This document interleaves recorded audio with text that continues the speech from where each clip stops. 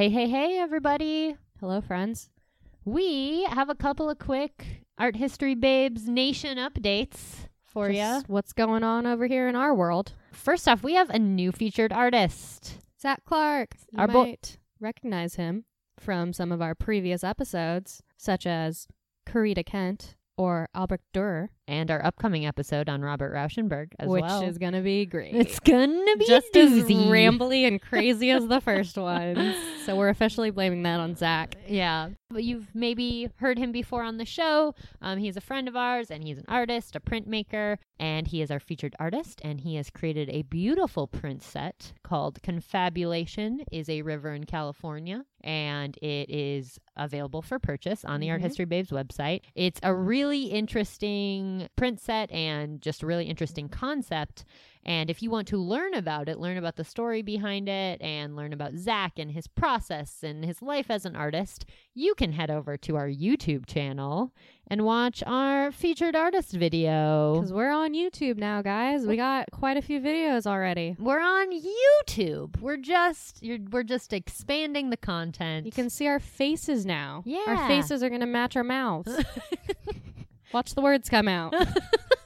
It's pretty great. It's cool. It's a pretty cool thing. So we have a handful of videos up right now, and we're going to keep making them and keep churning them out for you guys. So be sure to check out the YouTube, subscribe and like, and hit that little bell so you get notifications when we put content out there. But yeah, so just some fun, exciting things. What else is going on? Do we have other exciting things to talk about? We're going to have new merch coming out soon. Oh yeah, merch. Summer merch is coming soon, which means spring merch is going to be going. So if there's anything that you've been thinking about getting and haven't pulled the trigger, now might be the time. Now might be the time. So head over to arthistorybabes.com, check out our merch, check out our featured artist, check out all of our stuff that we're working on for you lovely people and for you lovely patrons. Shout out to all of our patrons. We love you so. We love you so much. Patreon.com/arthistorybabes. You guys make it possible. So thank you. You're all amazing. And let's get to the show. From Cabernet to Monet, they're here to slay the art history babes. Art History Babe Briefs. Welcome to the podcast. I'm Corey. I'm Natalie, and we are the Art History Babes. And today's baby episode is a really exciting one for like a bunch of reasons. We actually just went to an exhibit of Faith Ringgold's at the Crocker Museum in Sacramento, and it was really awesome and really exciting. And we both realized we didn't know nearly enough about this amazing artist. So here we are doing a baby episode on her. We got to research on her and learn a lot, and I'm like excited to learn even more because she's just amazing. Yeah. And her work was amazing too. Yeah. Super, just so diverse, so versatile, so historically loaded, so interesting to look at, just like so good. Yeah, it was pretty impressive. So Faith Ringgold was born Faith Willie Jones on October 8th, 1930. So that means she will be 88 this year. And I think she's still making art, which is awesome. Doing it. She's an American-born artist who grew up in Harlem following the Harlem Renaissance. The vibrant arts community she experienced as a child would inspire her art making throughout her career. Ringgold has said of her own upbringing, "I grew up in Harlem during the Great Depression. This did not mean I was poor and oppressed. We were protected from oppression and surrounded by a loving family."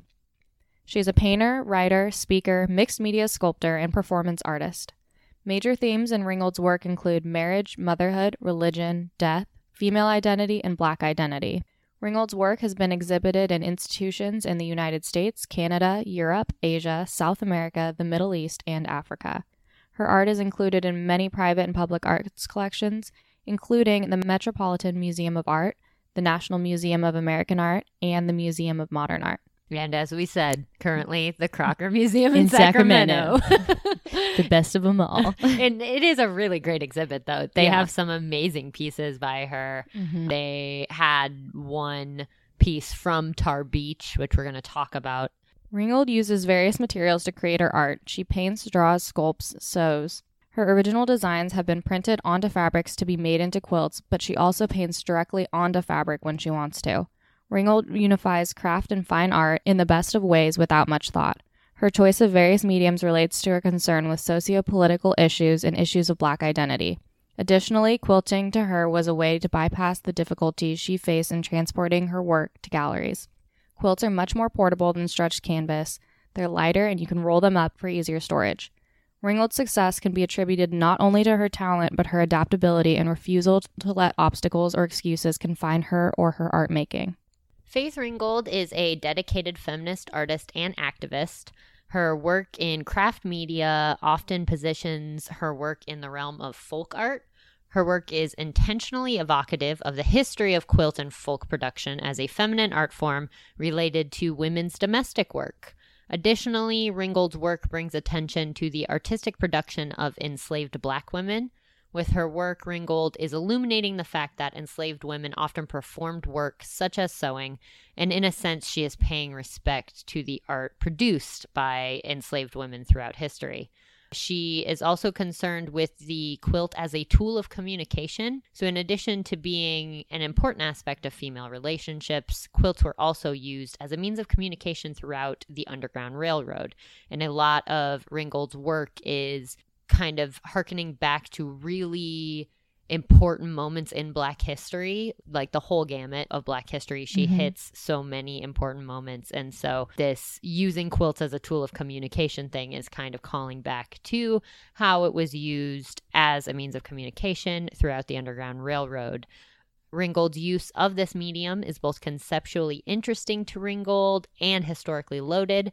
She is interested in the idea of adding beauty to something that is useful or utilitarian. So, for example, if a woman is sewing something together just to keep herself warm, but she adds embellishments to it to make it more beautiful, that slight act of adding beauty to something that has a useful purpose really informs her work, while also communicating the stories of both Black history and women's history.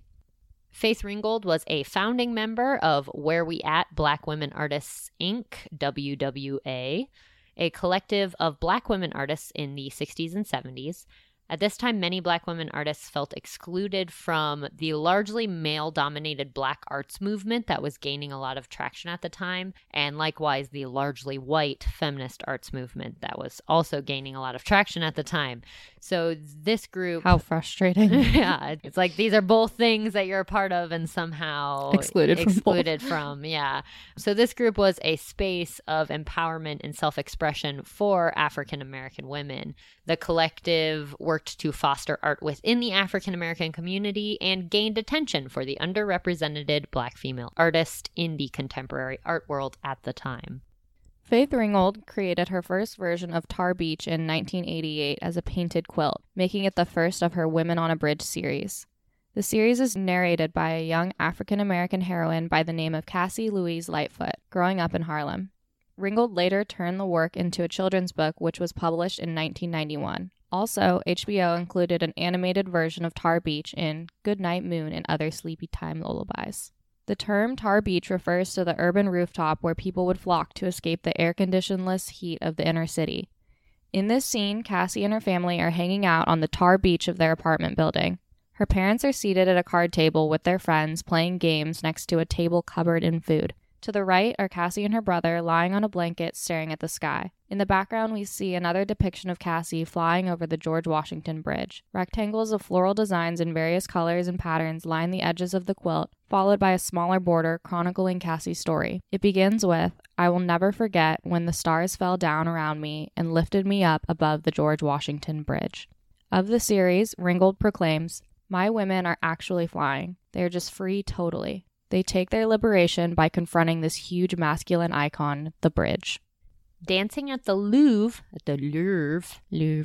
is from the series The French Collection, Part 1, and was painted in 1991. It is acrylic on canvas with a tie-dyed pieced fabric border. This piece, a combination of African American quilting technique, representational painting and text art exemplifies Ringgold's fusion of traditional quilting techniques with a contemporary expressionistic style.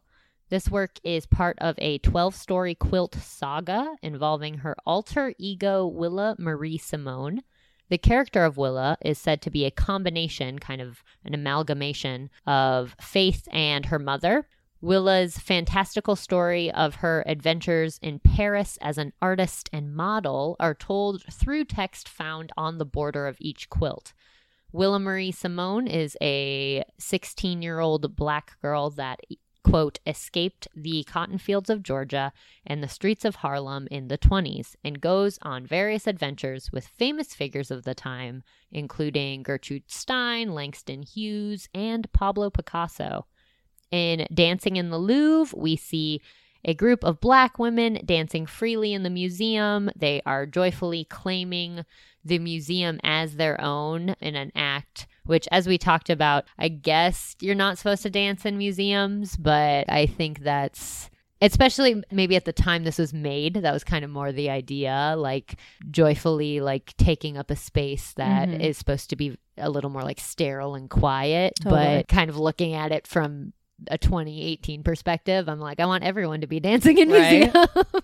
I think Faith would be proud of how far we've come. Yeah, right. But yeah, so they're joyfully dancing in the museum, having a good time. And in doing so, these women are claiming the museum as their own, claiming a space in the museum. And this can also be read as Ringgold claiming a place in the world of art for herself, in addition to a place for women, Black women, underrepresented people, really, in general. And not just that, but like a joyful place, you know? Like it's not... Yeah, it's not just like sneaking in the side. It's like taking up space and really being a part of what's going on in the museum. Because in the image, they're dancing directly in front of the Mona Lisa. So it's a clear statement like, I'm here. I'm right in front of these very important works of art.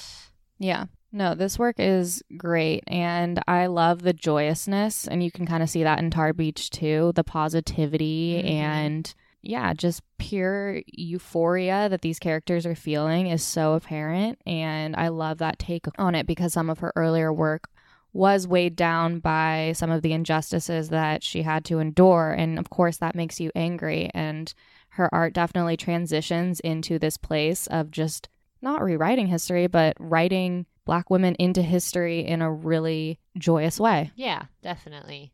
And I like to see that even just in terms of the spectrum of her work. Like, yeah, some of her work is very angry and more focused on injustice and things like that. But then you have these beautiful, joyful pieces. And I think that's great because humans are joyful and angry, and it's nice to see because I think artists do get pigeonholed to be one thing or another, like, you know, and it's like I like that she made work that clearly represents frustration and also made work that's very hopeful and it really, I think, shows that she wasn't afraid to express all aspects of her identity and what she identified with. Yeah. She's a remarkable artist. For real. I'm really glad that we got to see her work in person, too, because she's one of those artists who, I mean, the photos of her quilts are beautiful, but nothing compares to seeing a quilt in person. Yeah, it's tactile. Yeah. It's an incredibly tactile medium. And that's part of it. Like, that's part of why a lot of people work in that medium. A lot of contemporary artists work in that medium is because the tactile nature of it. You want to feel like the softness and the warmth of the fabric and the quilt, and not that we could touch them, but just like being around it, it's definitely a different thing for sure. So yeah, that was just like the happiest of accidents, like being able to go see that exhibit and learn about Faith. And yeah, now we get to share what we learned with you. We hope you learned something. Check her out. Faith Ringgold. She's got an awesome website. Bye. That was so piercing. From Cabernet to Monet, they're here to slay the art history babes. Dancing at the Louvre. Louvre. The Art History Babes podcast is made possible by support from our lovely listeners via Patreon. Head over to patreon.com/arthistorybabes to help keep the Art History Babes going and for access to bonus content.